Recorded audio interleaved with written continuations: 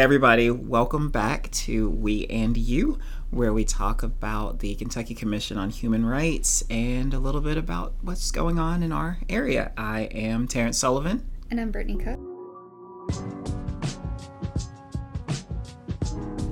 We're broadcasting from beautiful downtown Louisville here in the historic Hayburn building.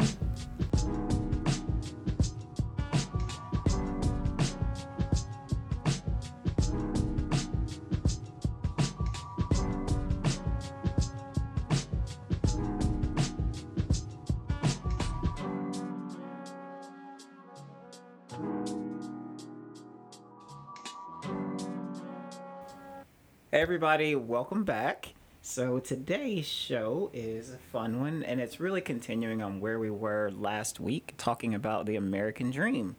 And we have a special guest today, Dr. Kyra Kendrick. Kyra, you want to introduce yourself? Sure. I am Dr. Kyra Kendrick. I am currently the director of on-campus recruiting and external relations at the University of North Carolina, Chapel Hill. Go Heels.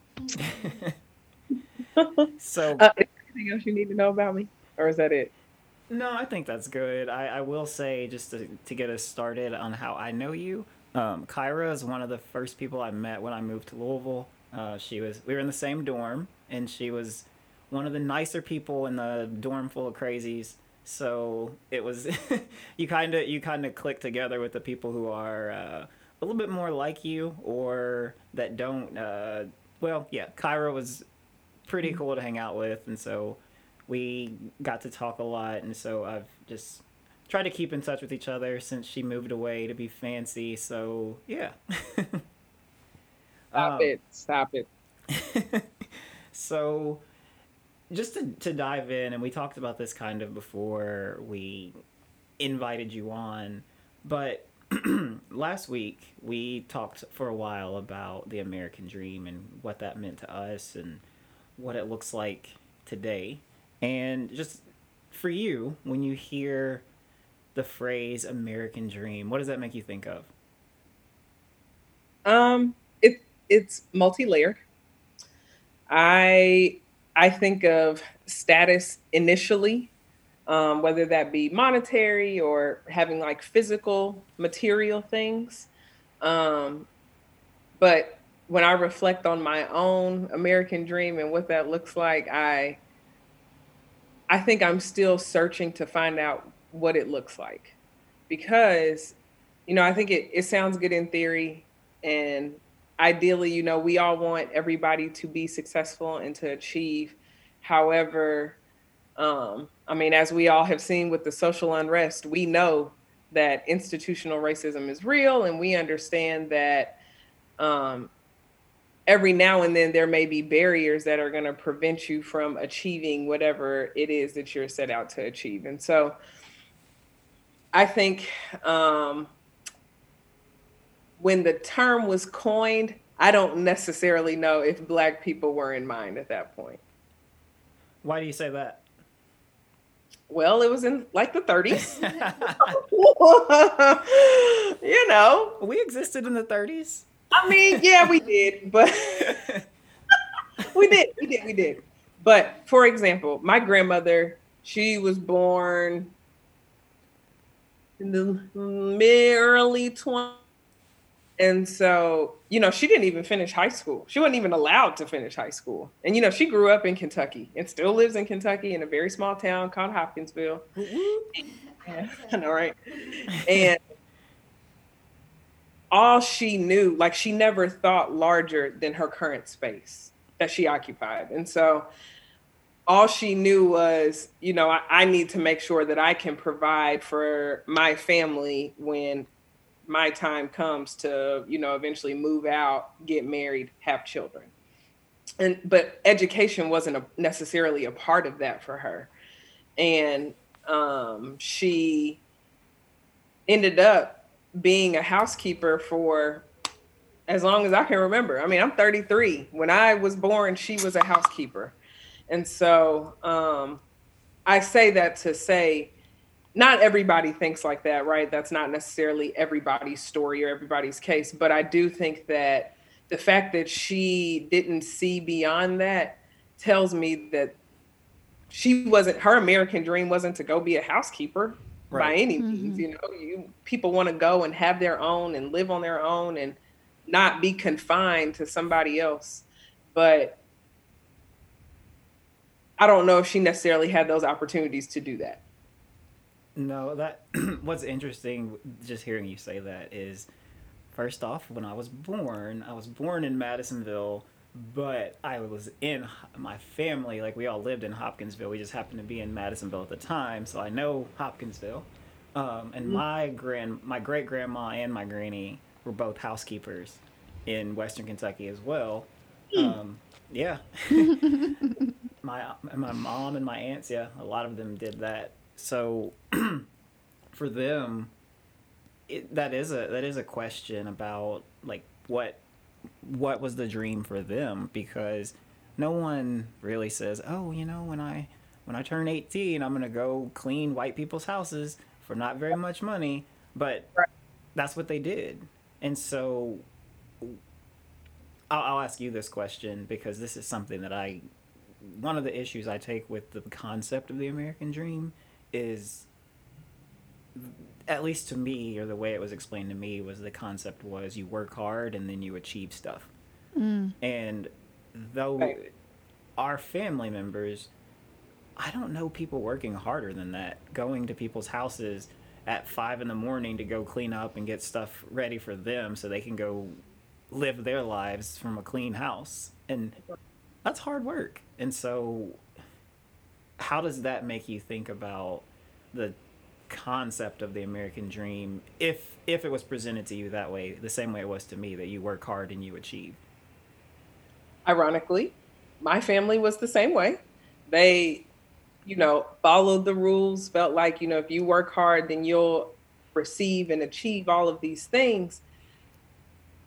But I don't think that's necessarily true. I know a variety of people who are hard workers that may never see the type of money or financial success that other people that I know have. So I think about, matter of fact, I have a friend who works in a factory. He has 1 degree and he's making more than I'm making, and I have 3 degrees. And I am not trying to take that away from him, right? Go get the money. I support that. However, it doesn't equate. Just because you have more education or just because you went to institutions of higher learning doesn't necessarily guarantee success. I think working hard doesn't even guarantee success. It's actually funny because probably 3 years ago, maybe when I first started on my doctorate, was when somebody first presented to me the thought of, you know, sometimes, Kyra, you know, it's not about what you know, but who you know. Right. Well, okay, well, yeah, we all know that, right? We all know it's about who you know, and that's part of your success story. But then they also made the statement, well, you know, it's not just about who you know, but who knows you and who's willing to say your name when in rooms that you're not in. And I mean, it like blew my mind. I was like, oh, why have I never thought of this? Like, and so within that, I think that there is, while you do have to be able to work hard, you also have to play the political game to some extent. So the culture of wherever you're working, you have to be able to navigate that in order to be successful, as we are deeming it, you know, for this purpose. Yeah. Yeah, I agree. Going back to what you had mentioned, you know, when your grandmother was growing up and kind of not having education as a desire or like a means to an end, like I feel like a lot of us grew up as, I'm assuming maybe even you are a first gen student as well. Terrance and I are both first generation students. Oh, no, I'm sorry. Oh, no, go ahead. Both my parents went to college. Okay. But they didn't go any higher. They just got a bachelor's degree. Which is still, yeah, I mean, many people don't even get that far. Yeah, but to then like be first generation with masters and then a doctorate too, what kind of brought the desire for education into your family when it wasn't something or even for you when it wasn't something that was ingrained generationally? My parents basically forced me to go. Good for them.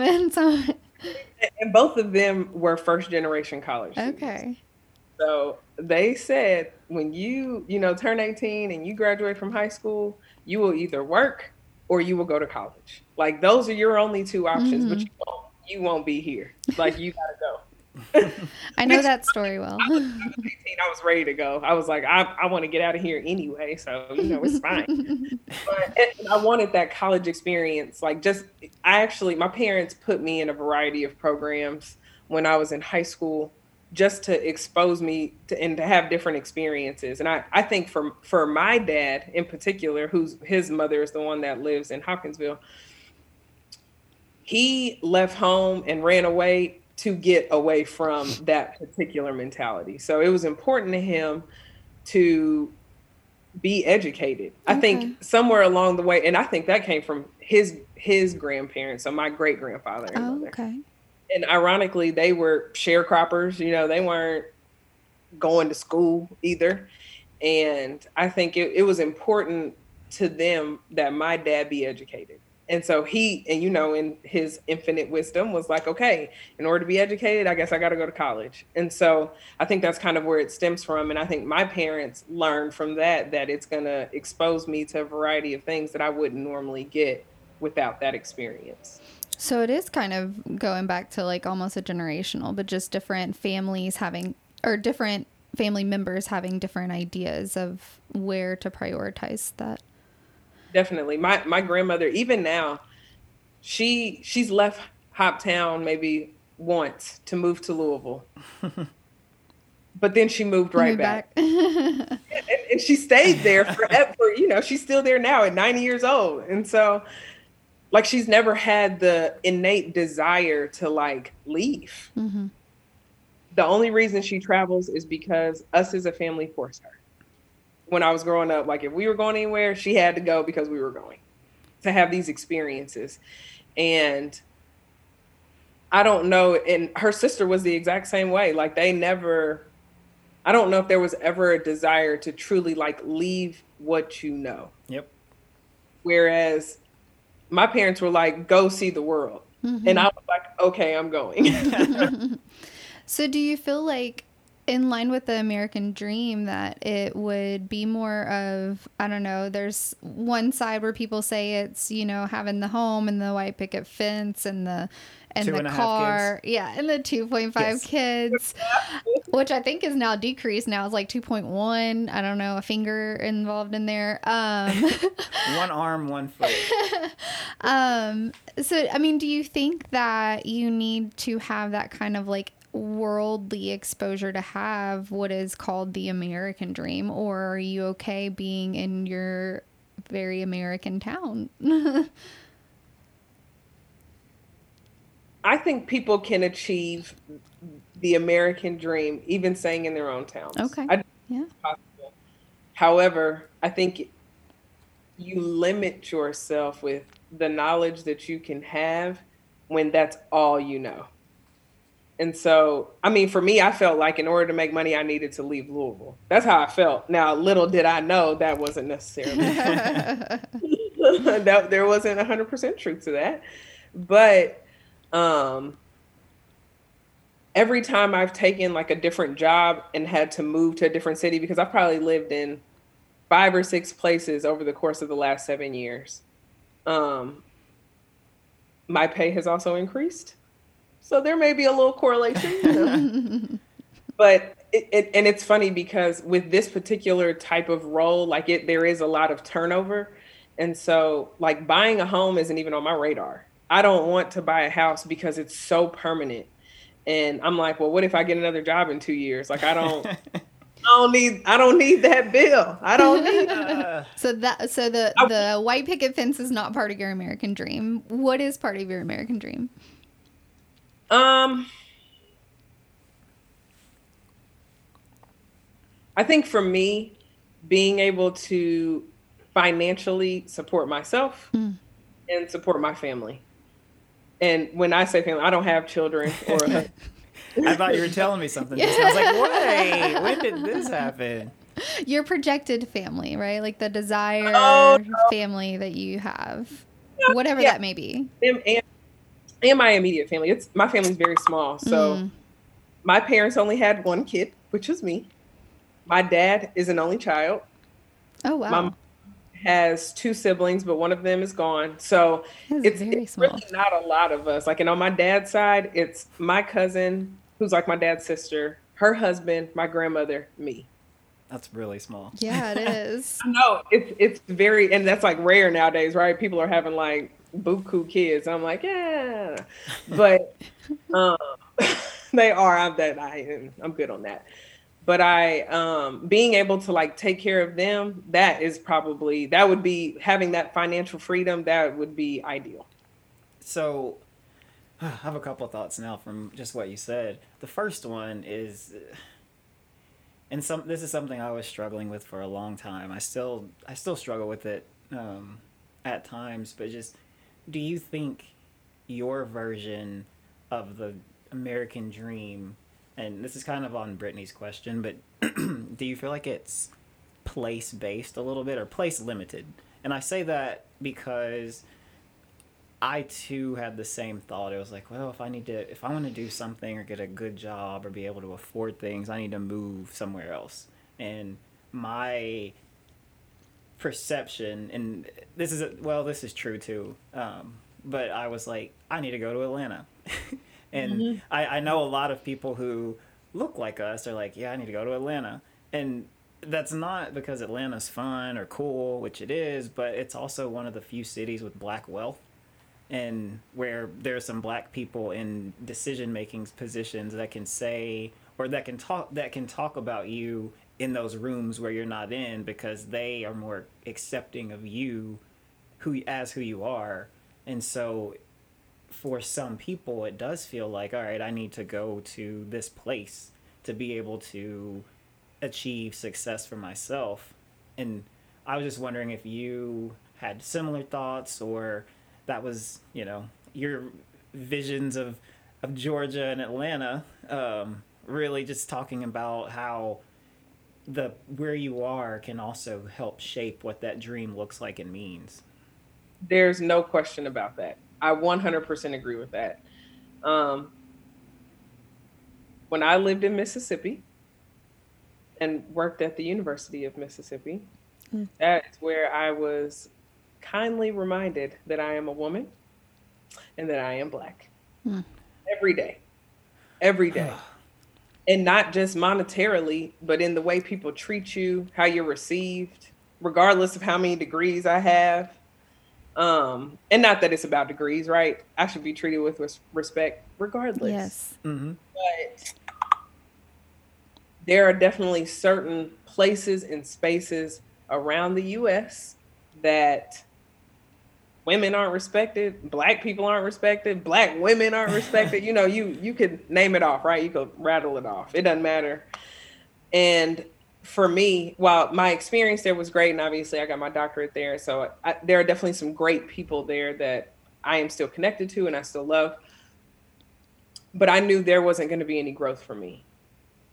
Once I got the doctorate, I was like, okay, now I have to figure out what my next move is, because I'm always going to be put in this particular box, just solely because of gender and race. And that's okay. Some people are okay with that.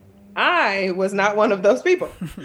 And so it was important to me. And it's funny because I never really considered quality of life as high as I do now.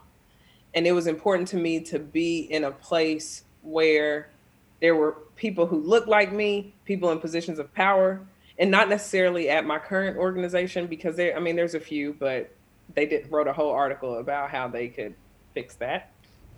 But knowing that I'm surrounded by like minds was important. It was. No, I think that makes sense. And I wondered about that when you were down there. You were doing big things. So I was like, oh, good for you. But I was also, I've never lived there, but I've visited. And Which part did you visit? Gosh, I don't even remember. Like driving through, my great grandma's family is from Alabama and Mississippi, and so the people who didn't move to Milwaukee and Detroit, they stayed around that area, and so I have family that way. Not in Mississippi, but yeah, it's In the deep south. yes, the deep South. It's um, actually funny when I, not to cut you off, I'm sorry. oh no, you're good. When um I first was contemplating taking the job, my dad was like, "Why would you want to move to Mississippi? Like, who would want to move there?" And but that's because I mean he grew up in the 50s. So Mm-hmm. of course he's thinking Mississippi burning. Hmm. He's not considering the fact that the person who's hiring me is somebody that like I know personally and things like that. And so he wasn't adamantly against it, but he definitely was like, that doesn't make sense to me. It sounds like you've had good uh, guidance or people who kind of knew at least how to not steer you because you're smart and you did things that you felt were right, but at least in some part that they went to college, they were a little bit more worldly maybe than others might be, and so I think, and that's just another question. Then, do you think that your starting point and the people influencing you is really indicative or a contributing factor to where people go? And I say that just thinking like I think my dad went to seventh grade and left, and my mom like she she's 63. She saw the ocean for the first time last year and got her first bank account. And like, Wow. yeah, it's and I wonder about the American dream and the people who are influencing you or your upbringing to say these things are possible or you need to go to school. I went to school, so you got to go to school. Um, do you think that that makes a difference? Maybe initially, I think that could change along your path depending on, who you interact with. So, like my parents didn't put value on material things Mm-hmm. ever. Like my mom wasn't when I was in high school and we had to wear uniforms and mail, my mom was not buying me Coach bags and Jordans. Neither one of them. They like that because that wasn't important to them. Experiences were important to them. And ironically, it is important to me too. However, I have picked up a little of the materialistic. I've picked up a little bit of it, but that's because somebody influenced me along the way and was like, "You should get this," and I'm like, "You're right, I should." And so I also think part of that too is I wonder if my parents could have afforded those things, would they have bought them, or was it solely just because they couldn't afford it that they were like, "We're not Right. going to place value in this." And so to answer your question, I definitely think people are affected by what they are around. No, there's no question about it. But I also think that people can be affected by exterior things. If I saw like I probably not until I got to college had I ever met anybody who owned a Louis Vuitton bag, and I was like, oh, hey, I'm like a whole new world right now is being opened. A real one. Not a knockoff from Chinatown in New York. Mm-hmm. And so and I was like, oh, like it was almost like a status symbol. So this is what you should be striving to achieve if you're trying to be like this particular person. And that, I mean, I think that still holds true even now, um, depending on how you choose to live your life and where you choose to spend your money. I would say most people, though, the average American wants those things. Hmm. There's no doubt. I did find it interesting that you said buying a house was not on the plan right now, and that's like that's a for a lot of people, myself included.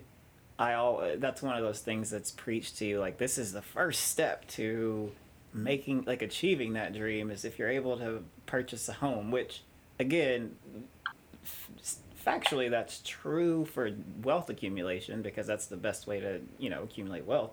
But sometimes that makes people get into some of those rush decisions because it's like, oh, I need to get the house, and I gotta do this, and then I gotta get a really nice car, and like it's the things that we're taught are important, and then just from something you said, I was going to jump in, but I don't want to cut you off.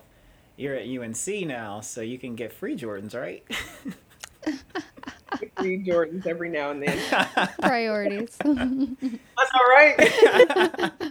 I'm just saying, you get the Jordans now, and you don't have to pay for them. I'll get you a little something. I'll make the package. That's funny. I would cheat on my Adidas just to have a pair. Stay tuned for more radio from the people, by the people, here on your grassroots community station, WFMP Louisville. We are independent, not-for-profit, listener-sponsored, volunteer-powered community radio, and we rely on your contributions to stay on air. Please go to forwardradio.org, click participate to get behind these microphones, and click donate if you like what you're hearing and want to help sustain it. Consider sponsoring an entire day's broadcast with a gift of just $20 to Forward Radio. But another thing I was thinking about in talking about the American dream is, where do you feel like luck plays in? Because I never have been one of those people that's like, any success I have, I did it. It's all because of me. I think, at least me personally, I feel like there are people I know who are working just as hard or who are just as smart, and there may have been some ball that bounced in my favor at some point to help me out along the way. I happened to be in this class that had this teacher who realized that, like, I needed food, and they were able to find a way to make that happen, and then they then started talking to me about the importance of education to be able to one day afford my own food. Like, everybody has different life experiences, but I know for me, I feel like there's some dose of luck or circumstance that falls in there that also helps you in any type of achievement that you have. And I was just curious on your thoughts on luck or circumstance and achievement. I am with you. We are one and the same. I have never been one to say that I made it here on my own, because it definitely took a true village to get me all these different schools that I've worked at, or to, travel to all these different places. I do think, I do definitely think there is some luck to it. However, I would consider myself a Christian believer. My father was a minister my whole life, so I was going to mandatory church every day. So, we went. But I think, I do think that in certain situations, circumstances have to be right. Like, I reflect on, and this seems like so dumb, but I reflect on, like, Beyonce, right? For example, obviously, she's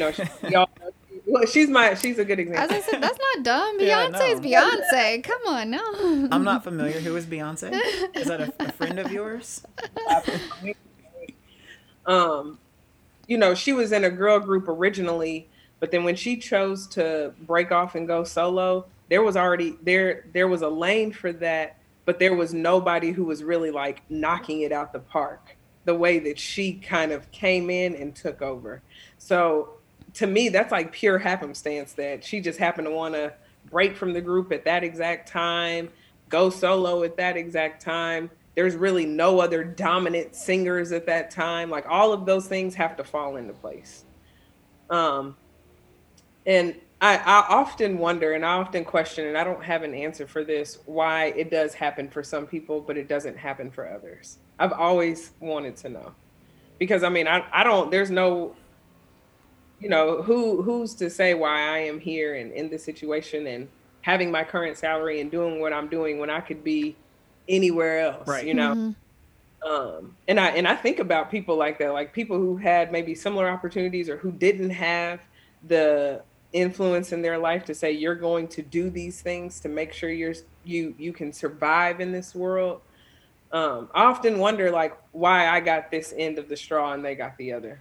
I don't know the answer though. Yeah, and maybe this is just me, but sometimes I feel guilty about it. Like, your family, from what you've said, sounds a lot smaller. I come from a family where somebody who had 10 kids was a slacker. The average was 12 or 14, and so I have a huge family, and most, I mean, nobody really went to college. Nobody is, I don't know, there are a bunch that either didn't live very long or in prison right now. We're all the same age or around the same age. We did all the same things together when we were little, and then we ended up in different places. And sometimes it's like, why, why me? What did I do? You know? And so it's difficult sometimes to even think about like what did I do differently, or why can't they? And not in a oh, you need to do this in this way, but just thinking like why can't it happen for them too? And it's a struggle. And then sometimes I wonder, or I feel like that might be something that also keeps people from achieving, because you start moving and you're leaving your family and you're leaving your friends, and it's like, oh, well, maybe I should slow down. Maybe I don't want to take that job in Mississippi because I don't want to leave Louisville, because I know people here and I have family here and we're going to do this together, you know? And so I actually 100% agree with that. I too have felt that same guilt because I have cousins who are close to my age, and I always wonder, like, he had two parents, you know, from like a traditional nuclear household. Like, why are we not achieving at the same rate or the same way? And honestly, that would be a great dissertation study. Just, you know, if you want to go do that. But I am very curious to know why that is. There you go, Brittany. Look, it sounds like a twin study thing, and I'm with the twins, so I'll just start out there. No, actually, they're both pretty much at the same rate. So, before we let you get out of here, know you have a lot to do. The last real question is, do you think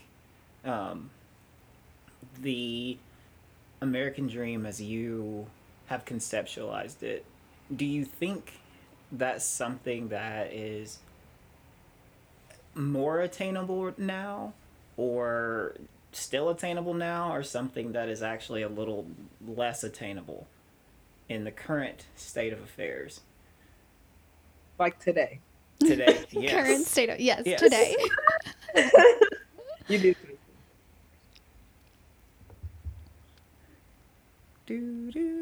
Oh, let her think. Honestly,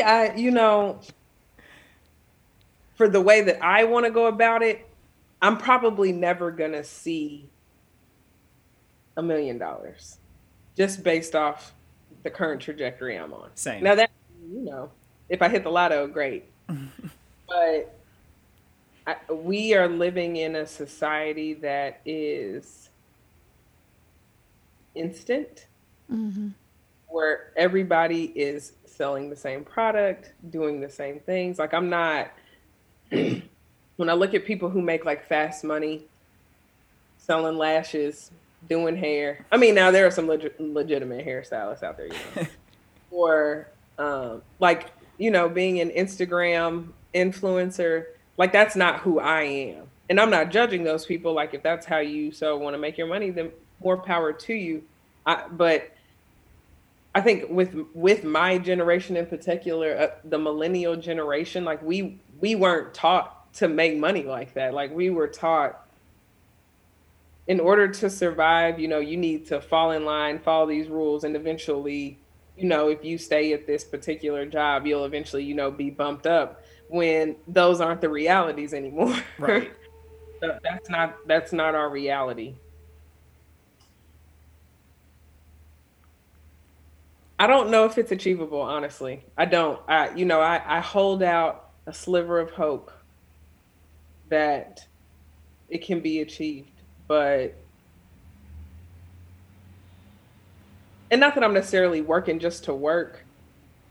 I have an end goal in mind because I obviously want to retire eventually, but I don't know. I think depending on how people define their dream will look differently. No, I think that's a great way to put it because we all create whatever that dream is for ourselves. Granted, there's the one that's fed to us from kindergarten on, but Mhm. there's a point where you decide, okay, well, this is what it means to me, and this is what I'm going for. And I don't think I also don't. I think it's less attainable now, just the way the world is right now. But I also think that we at least have more ways to define it now because for some people that dream might be being an Instagram influencer. And so that avenue exists.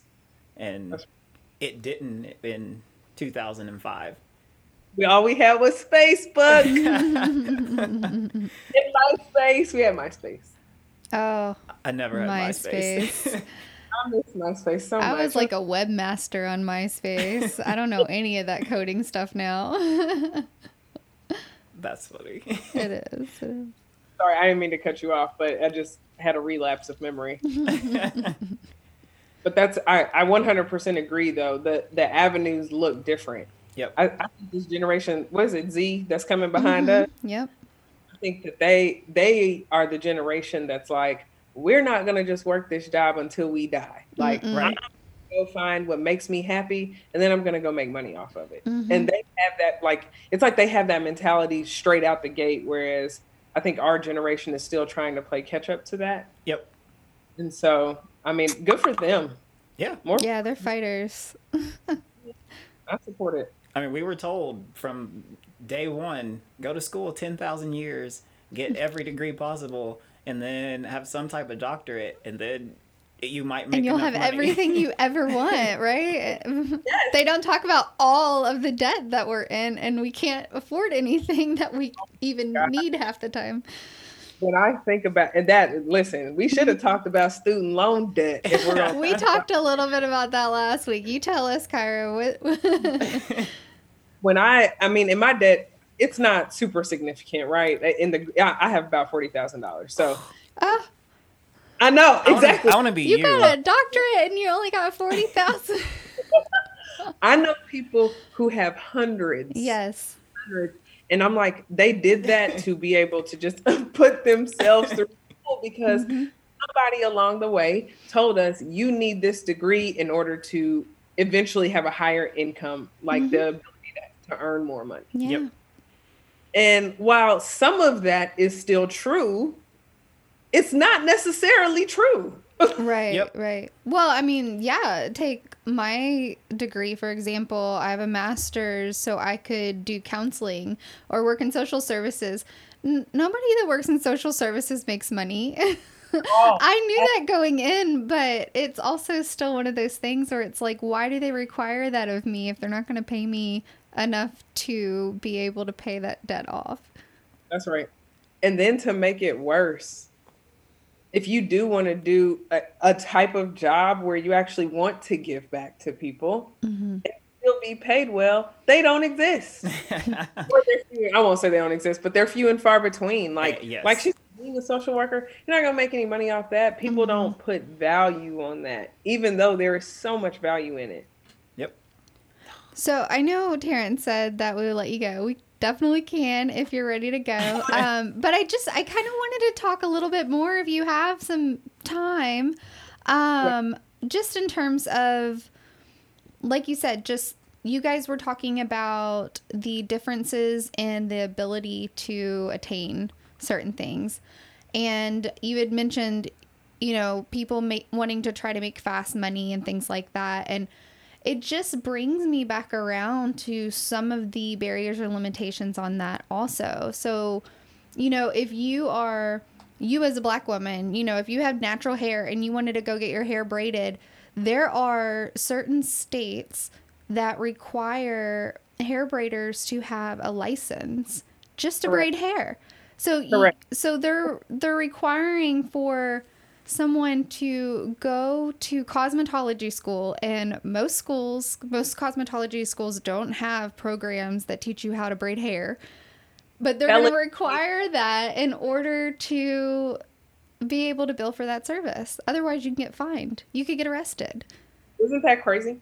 It's wild to me. I mean, several states that do that, and I just basically a dream deferred. Exactly. Look at you, quoting the title of our previous show. There is 100% truth in that. There's no doubt about it. Mm-hmm. Like, why are you going to make me go to school to do something that I naturally know how to do? Right. That was passed down to me from generations. Mm-hmm. Yep. Yeah. Or even, I actually have this conversation at work too, because I am natural. I just have my hair straightened right now because I thought it was going to be cold outside, but it's not. So, the difference in the way I am received and treated when my hair is straight versus when my hair is in its curly state is so interesting. And it's not that they don't like the curly hair, they just prefer the straight more. And I oftentimes wonder if because I pretty much wear my hair curly the majority of like a school year. And so I oftentimes wonder if people perceive it a certain type of way, and that will eventually hinder me from making certain job moves. All the time. I think about this all the time. I think about what I wear to work because I work in a space where it's majority men. Mm-hmm. I think about how I interact with them. If it's just them and I in an office, like keeping the door open. I mean, it's those types of things that nobody else has to think about, Right. Unless they're in those spaces. But I consider all of those things. Yeah, it's, it comes down to show where we are in this world that you have to think about that stuff. And it's all a means of protecting yourself. And, that's kind of comes back around to where we are, and Terrance and I are here in Kentucky to try to help protect people against that kind of thing. But there are so many microaggressions involved in the day-to-day, and we have to find that ability to approach those as well. Where's my little reactions on my Zoom? Girl, you gotta preach. There are. I don't even think people realize the microaggressions that they do. Like, they don't even have a second thought about it because they're so used to doing it and so used to saying it, it's subconscious. Mm-hmm. Yep. And you have to check them and be like, Matt, I got a story, because he'll never hear this, so I ain't worried. So, I had straightened my hair, so of course people were like, oh, I didn't even recognize you at work. Okay, whatever. Well, one of the white guys that works with us, I was getting off the elevator with another Black woman, and he touched my hair. Stop. And so I had to smack his hand, and I said, whoa, whoa, whoa. Don't touch it. You can look at it, but don't touch it. And he's like, I mean, are you serious right now, Kyra? I can't touch your hair? Yeah, I'm dead serious. And the other Black woman who's in the elevator, we kind of said it in unison. Yes, like, no. And I was like, he probably didn't even have a second thought about that. You know what I mean? Like, it didn't even cross his mind at all. Why can't I do that?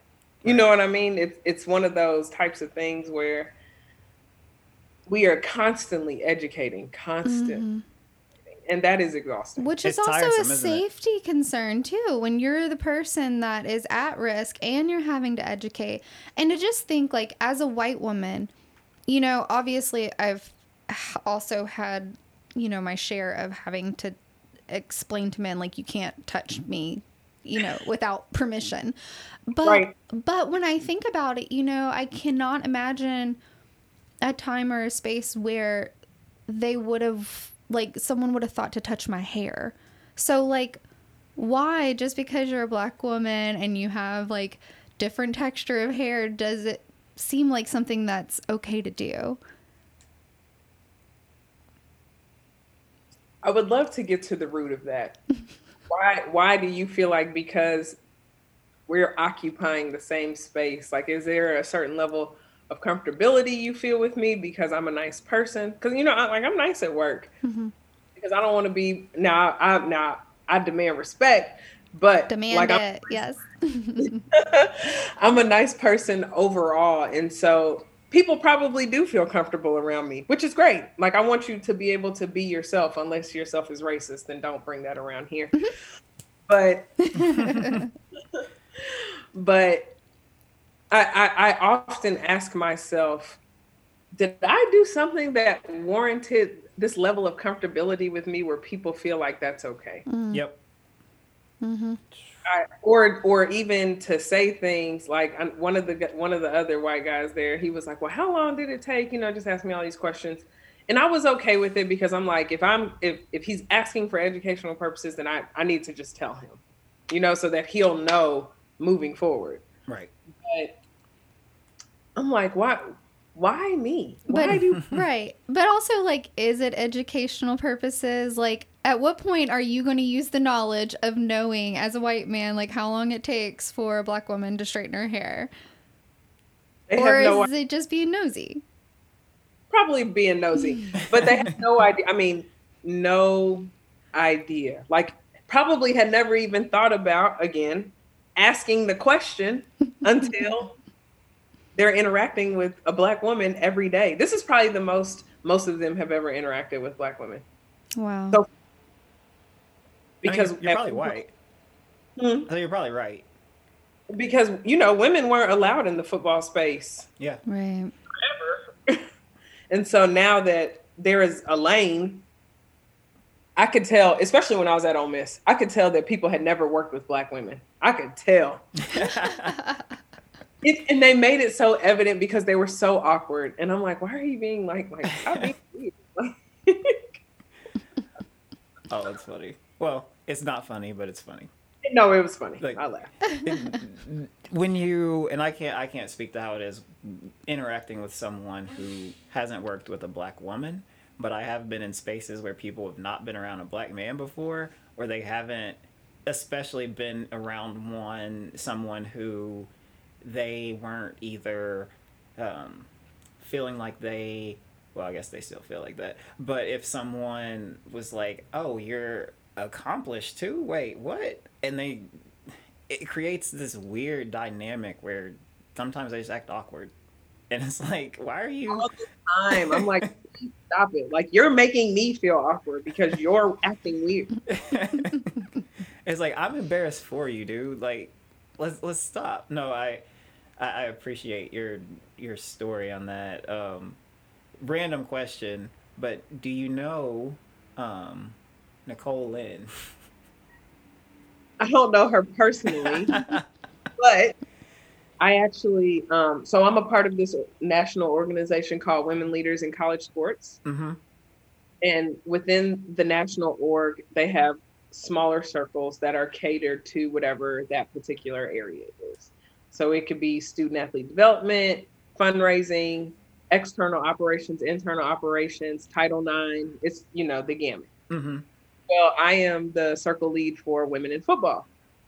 And so I knew that there was a desire for people to want to hear from women who were NFL, NBA agents. And so we basically had a circle call that you saw and you commented on my flyer. I did. And I mean, that call, had I known you wanted to be on there, I would have dropped you the link. But I mean, it was probably 300 people on that call of men and women. That's awesome. That just wanted to hear from her. I mean, she obviously is the headliner, but I was so glad to hear from those other women too, because they gave a variety of perspectives. Mm-hmm. So yeah, so indirectly, because I had to text her to get her on the call, but like, we're not friends or anything.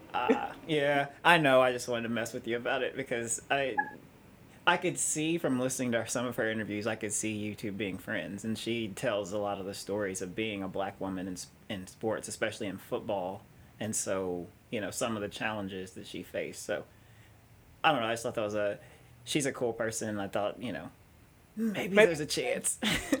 One day she'll think I'm friend worthy. We do have a lot of mutuals, if that matters. Yeah, it makes sense that you would, so, anyway. Look, I'm loving this because we talk almost every episode about how I'm fangirling over somebody, and here we are with Terrance. I love it. Well, I can't necessarily fangirl, but you know. It is what it is. Anyway, we will let you get back to your busy 82 degree weather day, but I'm very thankful that you had time to come talk with us. It's been way too long. And no, it has. It's too long. It has. I feel like glad that I sent you that message. Oh, I saw it on Twitter one day and I said, "Ooh, let me text him and find out what he's doing." That is how we ended up here. Love it. Well, we could do another day on student loan debt, and we can just talk for hours on that one. Oh my gosh.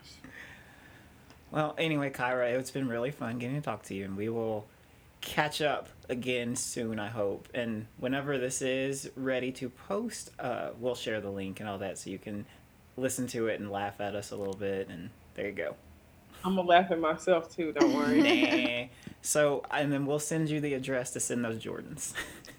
I'm going to send you Jordans, but I'm going to send y'all some stuff. Okay. Sweet. Thank you so much, Kyra. It was lovely meeting you. It was great. See ya. Bye. Bye. The music you hear throughout this recording was produced by Esquire Music alongside Spice Productions.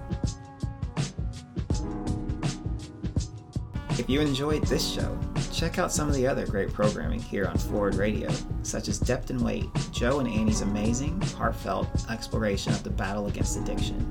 It airs here on 106.5 FM every Sunday at 2 p.m., Monday at 8 a.m., and Tuesday at 2 p.m.